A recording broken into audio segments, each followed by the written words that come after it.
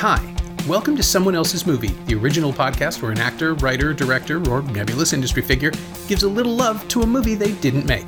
I'm Norm Wilner, senior film writer for Now Magazine, and this is the other thing I do. My guest this week is Elizabeth Lowell Boland, who writes and records music as Lowell. She's also ventured into film, co-writing and scoring Bloodthirsty, a horror movie starring Lauren Beatty as a young musician who finds herself going through some unanticipated changes at a remote recording studio. The film spent most of last year on the festival circuit, earning Lowell 2 Canadian Screen Award nominations for Best Score and Best Original Song, and it's just been released on digital and on demand. Lowell picked The Host, Bong Joon-ho's magnificent 2006 monster movie about a Seoul family whose pleasantly dysfunctional lives are torn apart when an amphibious creature rises out of the Han River and starts eating people. Sure, everyone knows Bong as a genre-hopping genius now, with Song Kang-ho as the De Niro to his Scorsese, but at the time, this thing took the whole world by surprise, breathing life into stagnant kaiju cinema by telling the small-scale story of a handful of people doing their best to survive an impossible, chaotic event. It's a blast is what it is. This is Someone Else's Movie. Well, I thought it was suitable to pick a monster movie since I just wrote a monster movie. Sure. But also, obviously, the director, Bong Joon-ho, has gotten a lot of press lately with the Oscars and Parasite. But I did a bit of a deep dive and watched pretty much all of his movies this year in lockdown. So this one was my favorite. I've only watched it once, I will just say. I'm not an expert on the film, but I really enjoyed it. So you just came to it fresh, like you hadn't heard of it before, or you were? No, actually, the executive producer on the film that I wrote, Bloodthirsty, is a big movie fan, and I had mentioned that I'd watched a couple of Bong Joon-ho movies, and he recommended this one. He was like, "Oh, well, if you haven't seen The Host, you need to see The Host." So I watched it about a month ago. Oh wow! There are some films where I know them so well that it's impossible to remember what it feels like to watch them for the first time.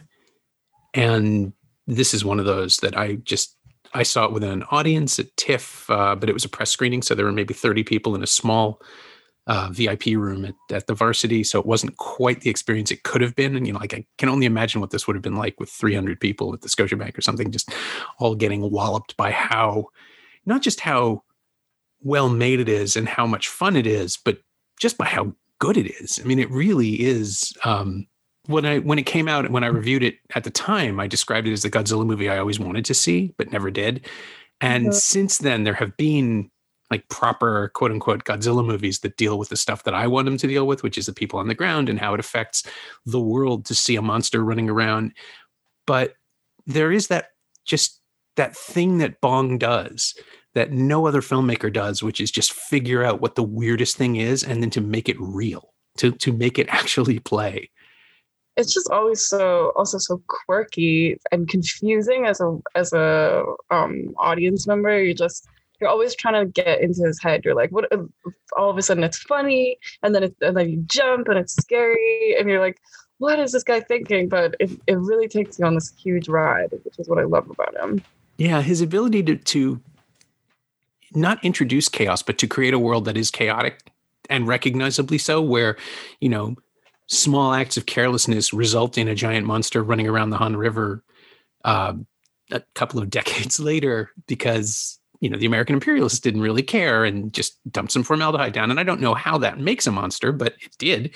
So everybody has to deal with it. They have to factor in the absurdity. And the thing that Bong does that I love is that he really enjoys it when people fall down, especially authority figures. But there's that incredible scene where, in the midst of this giant space for refugees, essentially people who have been displaced by the monster attack, and they're all waiting to find out if they're contagious or if they've contracted some sort of plague.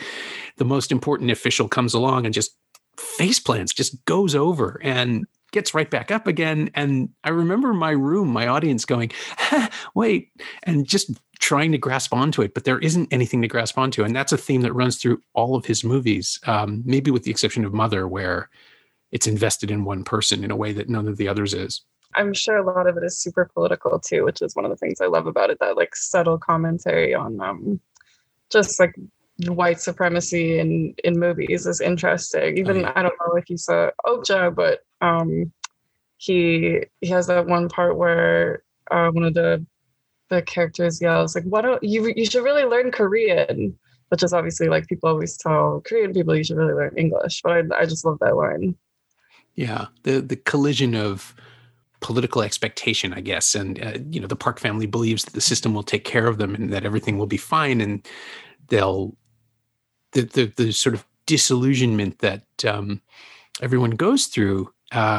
Song Kang-ho's character, Gangdu Park, just has every belief that he holds ruined by the government that he believes will protect him. And it isn't until they literally lobotomize him that he can start thinking for himself, which is just such a bizarre but completely understandable progression. I mean, I guess that's what I mean about the chaos thing. Bong makes a world where all of these things make sense in the moment.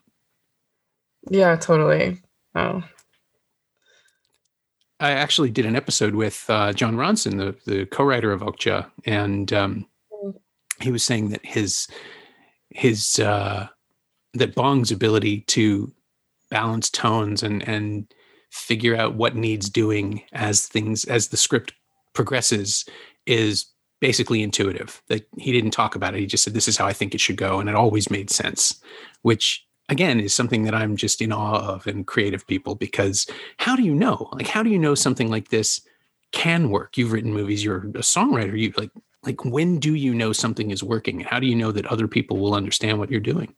Well, that's the thing that I find kind of cool about everything that he does, is that like even with Okja, it's like you don't know at first you're like, is this going to be a kids movie? And then it's like it gets scary and funny, like I said, but I do think it takes so much bravery to do that. Like even when we were writing Bloodthirsty, like we were like battling with this idea of making a monster movie that's also kind of a musical, but not wanting it to be funny, not wanting it to be like Rocky Horror Picture Show, but for it to be like the serious, heartfelt horror movie about music. That like I feel like as a creator, we had to be really brave about that, because we didn't really think that we were pretty sure that no one was going to get that. We tried to do our best and stay true to what we were thinking. So like, I guess I don't think that I'm anywhere close to the genius that Bong is, but like I can relate to that probably like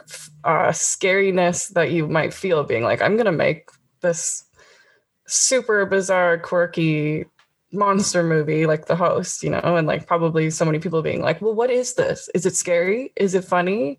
And like trying to, convince other people that it's okay to not be within this box, Yeah. And it really does occupy a million different spots on the genre spectrum. It's both The Host and Bloodthirsty, actually, just to clarify. Bloodthirsty is a movie about creation and not sacrifice exactly, right? But it's about what you have to give up to do the thing you want to do in a very, not literal exact. I'm trying to figure out exactly how to frame it without giving anything away for the listener. We've all seen movies about mentorship, right? Like we know what that's supposed to look like, in the same way that we know what a monster movie is supposed to look like, but The Host just refuses to give you that and does its own thing. Bloodthirsty lays itself out in a way that is, like, in retrospect, it's inevitable that the things that happen are the only things that could have ever happened in that storyline. But getting there feels surprising and weird and prickly, which I really appreciate as somebody who's seen a lot of these movies, that, you're playing with the expectation the same way Bong is in his films. It's just about setting the audience up to expect something and not denying it exactly, but just refusing to steer into the skid, like just going in its own direction every time. Yeah, well, I mean, we had to make, we've rewrote that the ending a million different times, and obviously I'm not going to spoil it, but we tried our best to be like, what is the audience going to want in this moment? What are they going to expect? What has happened a million times, and how can we not necessarily like rebelling against that, because that in itself can be a little bit corny, but just like how can we challenge it? Like, it doesn't necessarily mean like having a sad ending or like having the lead character die in the end, like those things can in itself be predictable. But just like how can we just do something slightly different? How can we play with gender norms? How can we play with expectation? But yeah, I think that is like probably why I've become such a fan of Bong, is that he always does that. Not, I know that I'm supposed to like stick on one movie, but No, go ahead. Memories of Murder as well. Like that ending was so fascinating to me. I had to like Google it afterwards because I was so confused and like not satisfied, I think, which it just made me like think about the movie for so much longer, as opposed to like those, the triumphant ending that you get where you walk out of a movie just being like, oh, phew, that's what I wanted all along. Like I turned the TV off and just sat in like darkness for I was like, that's it? That's the end? Why? Yeah. Oh, it's so great though. It's so troubling and unsettled that you carry it. Yeah, you do. You carry it with you long after the credits roll. Albert Shin picked that for his episode. It was one of the last ones we did before lockdown, I think. Maybe the second or third last episode I recorded here in person. And I hadn't seen the film since maybe 2006, and I revisited it, and it's just like, again, how do you know? How do you know that's going to work? How do you know that the audience won't revolt and set the theater on fire from what you're denying them? But it had to end that way because they didn't know who the killer was. It actually gets more powerful now because they do. The case that the story was based on has been solved more or less decisively. And Bong did a little thing about that on the Blu-ray, on the Criterion Special Edition that just came out, and it's incredibly powerful. Just because because he's reconciling himself to closure on a movie that doesn't have any. And again, the thing that stuns me about that movie was that it was made 3 years before Zodiac, which is effectively telling the same story about the futility of investigation and this like slow moving, unresolvable dread that comes from knowing you can't stop this thing. The Host was such a strange film for him to follow it with because it's so completely different. And now, like, we know he does that as a matter of course, that no two films are ever going to be the same. But I remember at the time just thinking, this is nothing at all like what I was expecting from this filmmaker. And yet it's absolutely his movie. Mm-hmm. It always takes me about 30 or 40 minutes with his films to even just like be like, oh, okay, this is where we're going. Got it. Okay. But I mean, that is what's so fun about it. It's like, it's this little unpredictable surprise. Yeah. I mean, if someone had said that after I saw The Host, that this guy will win Oscars, like a pile of Oscars, the most Oscars any individual person has ever won since Walt Disney, in 15 years time, I would not have believed them. I would just have thought that it would be some sort of cosmic joke, the way his movies sort of play those things on us. And yet it's the most appropriate way for his career to progress, to make a movie about the moment every time. Mother is about generational change and the fear of not being able to care for your kids after you're gone, and just played out in the worst possible way. Or Okja, which is I guess a satire. It's also a horror movie in its own way, and gets to and it gets to a place that it's not just dark though, right? Like, it's the fact that the CG creatures are acting in that one moment, the camp moment, which is the only way I can describe it. And it's just so shattering that by the time we get to that point in the film, we're treating them as real. And not only that, but we understand how their emotions work and how their feelings work and their place in the world, and just how completely doomed and tragic it is. And he does it with giant cartoonish pigs. Like, he can do anything. And then to go back to make something like Parasite, which is, I guess, as realistic a film as ever that he's made, even though a lot of it was created digitally in the environments. It's just, I don't know what he's capable of. I know he can do literally anything, and I can't wait to see what he does next. But I do fear that if he goes back to a genre like The Host, that he'll probably kill me, that it'll be too much. The fact that the film can have a subplot, a completely convincing subplot told almost without dialogue about what's going on between Yun-so and the monster, and make that as emotional and powerful as it is, and pay it off the way it does. Again, if you're listening and you haven't seen The Host, you really need to see The Host. But I won't. What the hell? We might as well spoil it. The fact that he is willing to go all that way for an ending that is downbeat at best, maybe bittersweet, is just stunning. People were comparing it to Jaws, but Jaws is a triumphant monster movie. It's a film where the heroes win, like without question. And The Host is this kind of weird, ambiguous cloud of victory at a cost.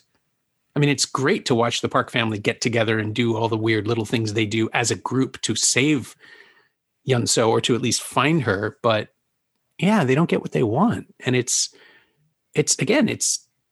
seems by the time the film is over, like that's the only way it could have gone. And yet the whole movie is about heroism. So you expect them to win, but this is not that kind of world. This isn't that kind of movie. Well, I mean, it's kind of this like vigilante movie at times, and the whole family getting together trying to save the one girl, but all of the stuff that happens in the middle is so dark and complex, like being lobotomized. Yeah. Am I allowed to give that away? And on top of it, it's kind of a pandemic movie at the same time, like living in a pandemic right now. It's extra dark to watch, but thrilling at the same time and super relatable. Yeah, that is one thing that I never really resolved every time I see the film. I can't tell if the pandemic is real. I mean, if it's just something the authorities say in order to keep everybody quiet and calm, or if there really is something, because the original Godzilla movie had the threat of radiation. Like Godzilla was leaving radiation in his wake, and people were, like the Japanese version of the original film really deals with the fact that a lot of people are still going to die, even if they survive the monster attack, just because they're going to get radiation sickness and long-term bad things are coming. The Host, it sort of teases it, but it never really goes into detail, which I also like, because it's having watched the real pandemic response here, where we spent, 8 months, we spent 8 weeks washing our groceries because it might be surface transmission before we all realized it wasn't. I get that now. Like, I get the feeling that scientists will just overcorrect in terms of caution, and then the people end up, literally breaking lockdown and going to do their own thing. Although in this case, they're the good guys. He left it ambiguous on purpose to confuse us. I mean, logically, I can understand why it would be like it started with toxic waste. So I get why there would be a pandemic, but he definitely is hinting at the idea that it's more about government control, and questionable whether that's actually the case. Yeah, I think part of and part of his whole worldview too, or the specifically Korean satire of the movies he makes, is that authority is not used to being challenged. And all of his films in some way are about pushbacks against the existing structure. Sometimes it's social, sometimes it's class, sometimes it's literally government, the way it is here and in Memories of Murder. And he keeps hitting that human frailty, right? Like that sense that people will do almost anything to preserve their status, even if it really means just yelling at people until they stop asking questions, which comes back a lot in The Host, especially the way the Parks refuse to take no for an answer over and over and over again. And they sort of even work themselves up to resist at one point, which is, again, it's so great to see a family dynamic preserved throughout this big, expansive disaster. It really is a big, expansive disaster movie. Yeah. How expensive was it? Expensive? I don't know. I must get that. Because obviously, me, like every other half in movie buff, like found out about Bong Joon-ho after Parasite. So for me, I'm like going back in time and not maybe realizing how big of a director he has been in Korea for a really long time and in America. I'm like, I meant to look up how much that movie will cost, but I'm just gonna look it up right now. Sure. I don't know how. I'm not sure. Budget $11.8 million US, which is like pretty. That's not bad. Bad. Yeah. I mean, because the effects are insane. So I definitely watching it, I was like, this must be a pretty big budget film. Yeah, I assumed it was. I mean, maybe I don't know enough about Korean cinema at the time to know if that was a big production. It must have been for him after Memories of Murder. He could have gotten whatever he wanted going. Mm-hmm. And clearly he did, because if you go to your producers and you say, oh, now I want to make a monster movie after this this incredibly tense, intimate, intellectualized serial killer study. Let's do something completely different. Maybe they did say, okay, but you can only have $11 million. I mean, I just made a film for like under $1 million, but it was definitely not. It was a monster movie, but we had to use like animatronic effects and makeup to achieve scariness. Mm. We did not have the budget for post. But yeah, I mean, so one of the things that I found really interesting about this is as somebody that was watching Stranger Things, obviously, like everyone else did, how similar is that the monster to the Stranger Things monsters? And like, do you think that they drew from that? I wouldn't be surprised, actually. I mean, there's like a fleshy consistency that goes through both films, like both projects. There's a visual thing, but Stranger Things is so much of a magpie project anyway. Like it's constantly lifting inspiration from other things. The first season is basically Firestarter meets what was the other thing they were really clearly ripping off? Like it's basically all just harvested from Stephen King things, to the point where there's a scene in the first season where a character is reading Cujo, and it's like, Stephen King can't exist in this world. If Stephen King exists in this universe, somebody read Firestarter and they know what's going on. But I could see the Duffers kind of lifting things that they like here or there, or the effects team saying, well, what if we try this, or what if we do that? And maybe what's the term? What do they call them now? They're not lookbooks. Mood boards, the things that you bring in to show people the kind of movie you want to make. I wouldn't be surprised if the monster from The Host is in there for season 4. That big, was it 4 or 3 with the big squishy flesh thing? Just 4. The most recent one, right? Like I've lost track of how many seasons there have been. Yeah. I think like, I just want to, because I agree, Stranger Things it almost like lifts too much from everything. Yeah, but I always thought that like the monster itself was so unique, and then after watching this film, I was like, wait, they totally ripped this. Or maybe I'm wrong, but I don't like it's that like flower head thing that to me is just like very unique. Oh, yeah. Sorry, I was thinking about the amalgamation creature that's made from all the people in the last season. But you mean like the Demogorgon in the first one?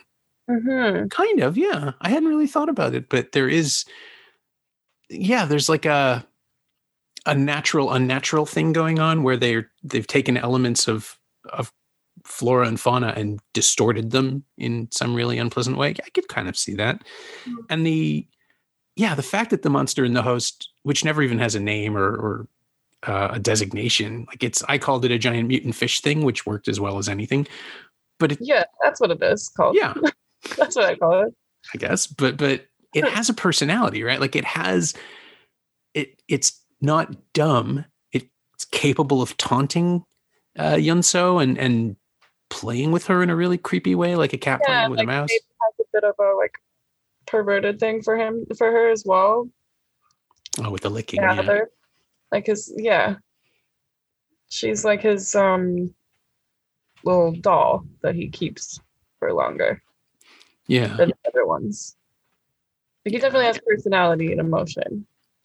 Yeah. Even though we never really, like, we don't understand what it wants, but I don't know that it needs to want anything.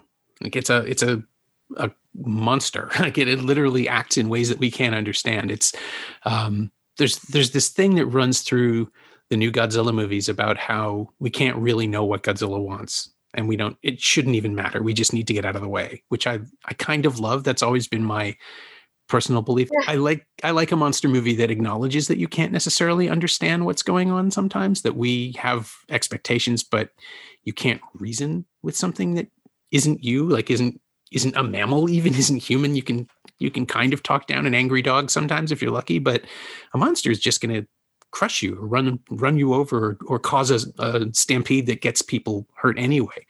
And yeah, I there's something really kind of almost Spielbergian about Yun-so trying to outwit it, because it all has to be played through her face. Like we have to see Asanko is showing us not only what her character is thinking, but she has to react to this CG creation. So she's doing all of this acting on the spot, and it's an incredibly complex performance for a kid. It's really powerful. Yeah, I mean, that's so funny because I feel the opposite. For me, I'm like, what is the monster want? Like, I feel for him, or I guess her. We don't really know that the monster is male or female. Mm. For it, but it does seem to have like some types of human characteristics to me, like the way that he like has his little den and he saves all his victims there, and like I feel like he like lets her live for some reason. He must have some reason to do that. I feel like he like likes her, you know.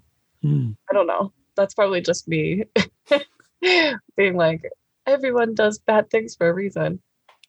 Hence why I made a monster movie, like leading towards the monster being more human than monster, because to me that's fascinating. Like, I feel like us as humans, we do horrible things. For example, eat meat into cattle. We're monsters, but we're just trying to eat and feed our family or whatever. It's like it's not meant to be psychopathic behavior, although it is.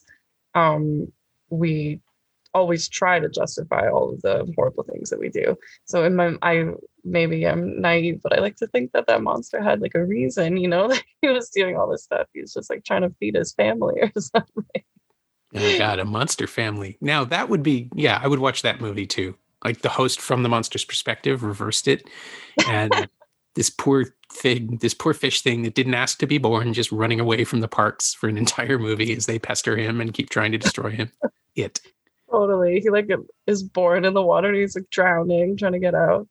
Where am I? Yeah. Oh man. There's an internal monologue movie there that could be really interesting. Like kind of, I guess Under the Skin sort of touched on that, but to really inhabit an alien creature's perspective, something that doesn't look like a person, and force us to follow along. I bet Bong could do that if he wanted to. I think I'm kind of glad that he doesn't, because again, it would probably kill me. He probably will. That's probably his next movie. Like the host from the monster's perspective. I should reach out to John Ronson and see if we can suggest this. Maybe we can will it into existence. I'm happy to do that. Usually I end the podcast by asking the guest what, if anything, of the film being discussed has been incorporated into their work, if they've ever referenced it. But since you just saw it and you'd already made your movie, I guess that we flip it in the other direction. Is there a version of the host that could work its way into your future filmography? Is this something that you even want to attempt? I think that I find it inspiring that we've talked a ton about Bong Joon-ho, and I love that he flips what you think he's going to do on its head. So I can't imagine myself ever making a monster movie again, because I already did it.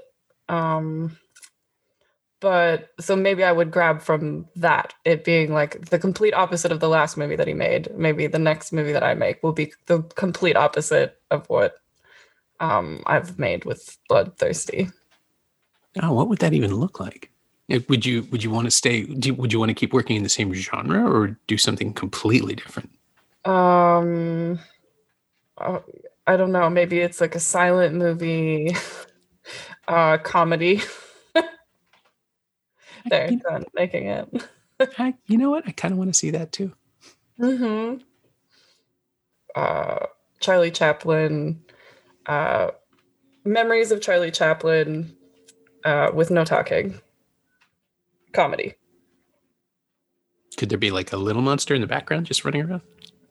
It's a fairy that just flits into his nostrils at inopportune moments. Yeah, I could see that. Okay, I'm in. My thanks to Lowell, whose new film Bloodthirsty just played the Inside Out Festival and is now available on digital VOD platforms across North America. Thanks also to Ingrid Hamilton. She knows what she did. Lowell's not on Twitter, but you can find her on Instagram at Lowell with 6 underscores. Just search her name, it comes up. And you can find the host on Blu-ray and DVD from Magnolia Home Entertainment. It's also available to stream on Hoopla in the US and Canada, and on Hulu in the US as well. As always, you can find me on Twitter at Norm Wilner and elsewhere on the internet at nowtoronto.com, where I'm hosting a bunch of podcasts these days and writing the weekly Now Streaming newsletter, to which you can subscribe at nowtoronto.substack.com. And you can find this podcast on Twitter at Semcast, SEMcast, and on the web at someoneelsesmovie.com. Our theme song is by The Last Year. If you like it or the show in general, please say so. Leave a review on Apple Podcasts or Google Podcasts or wherever you've been enjoying us. Every little bit helps, it truly does. And check out the other shows on the Frequency Podcast Network while you're there. Stay home, watch movies, wear a mask if you go out, get vaccinated as soon as you can. And keep an eye out for something special coming this Friday. You'll like it. I'll see you then.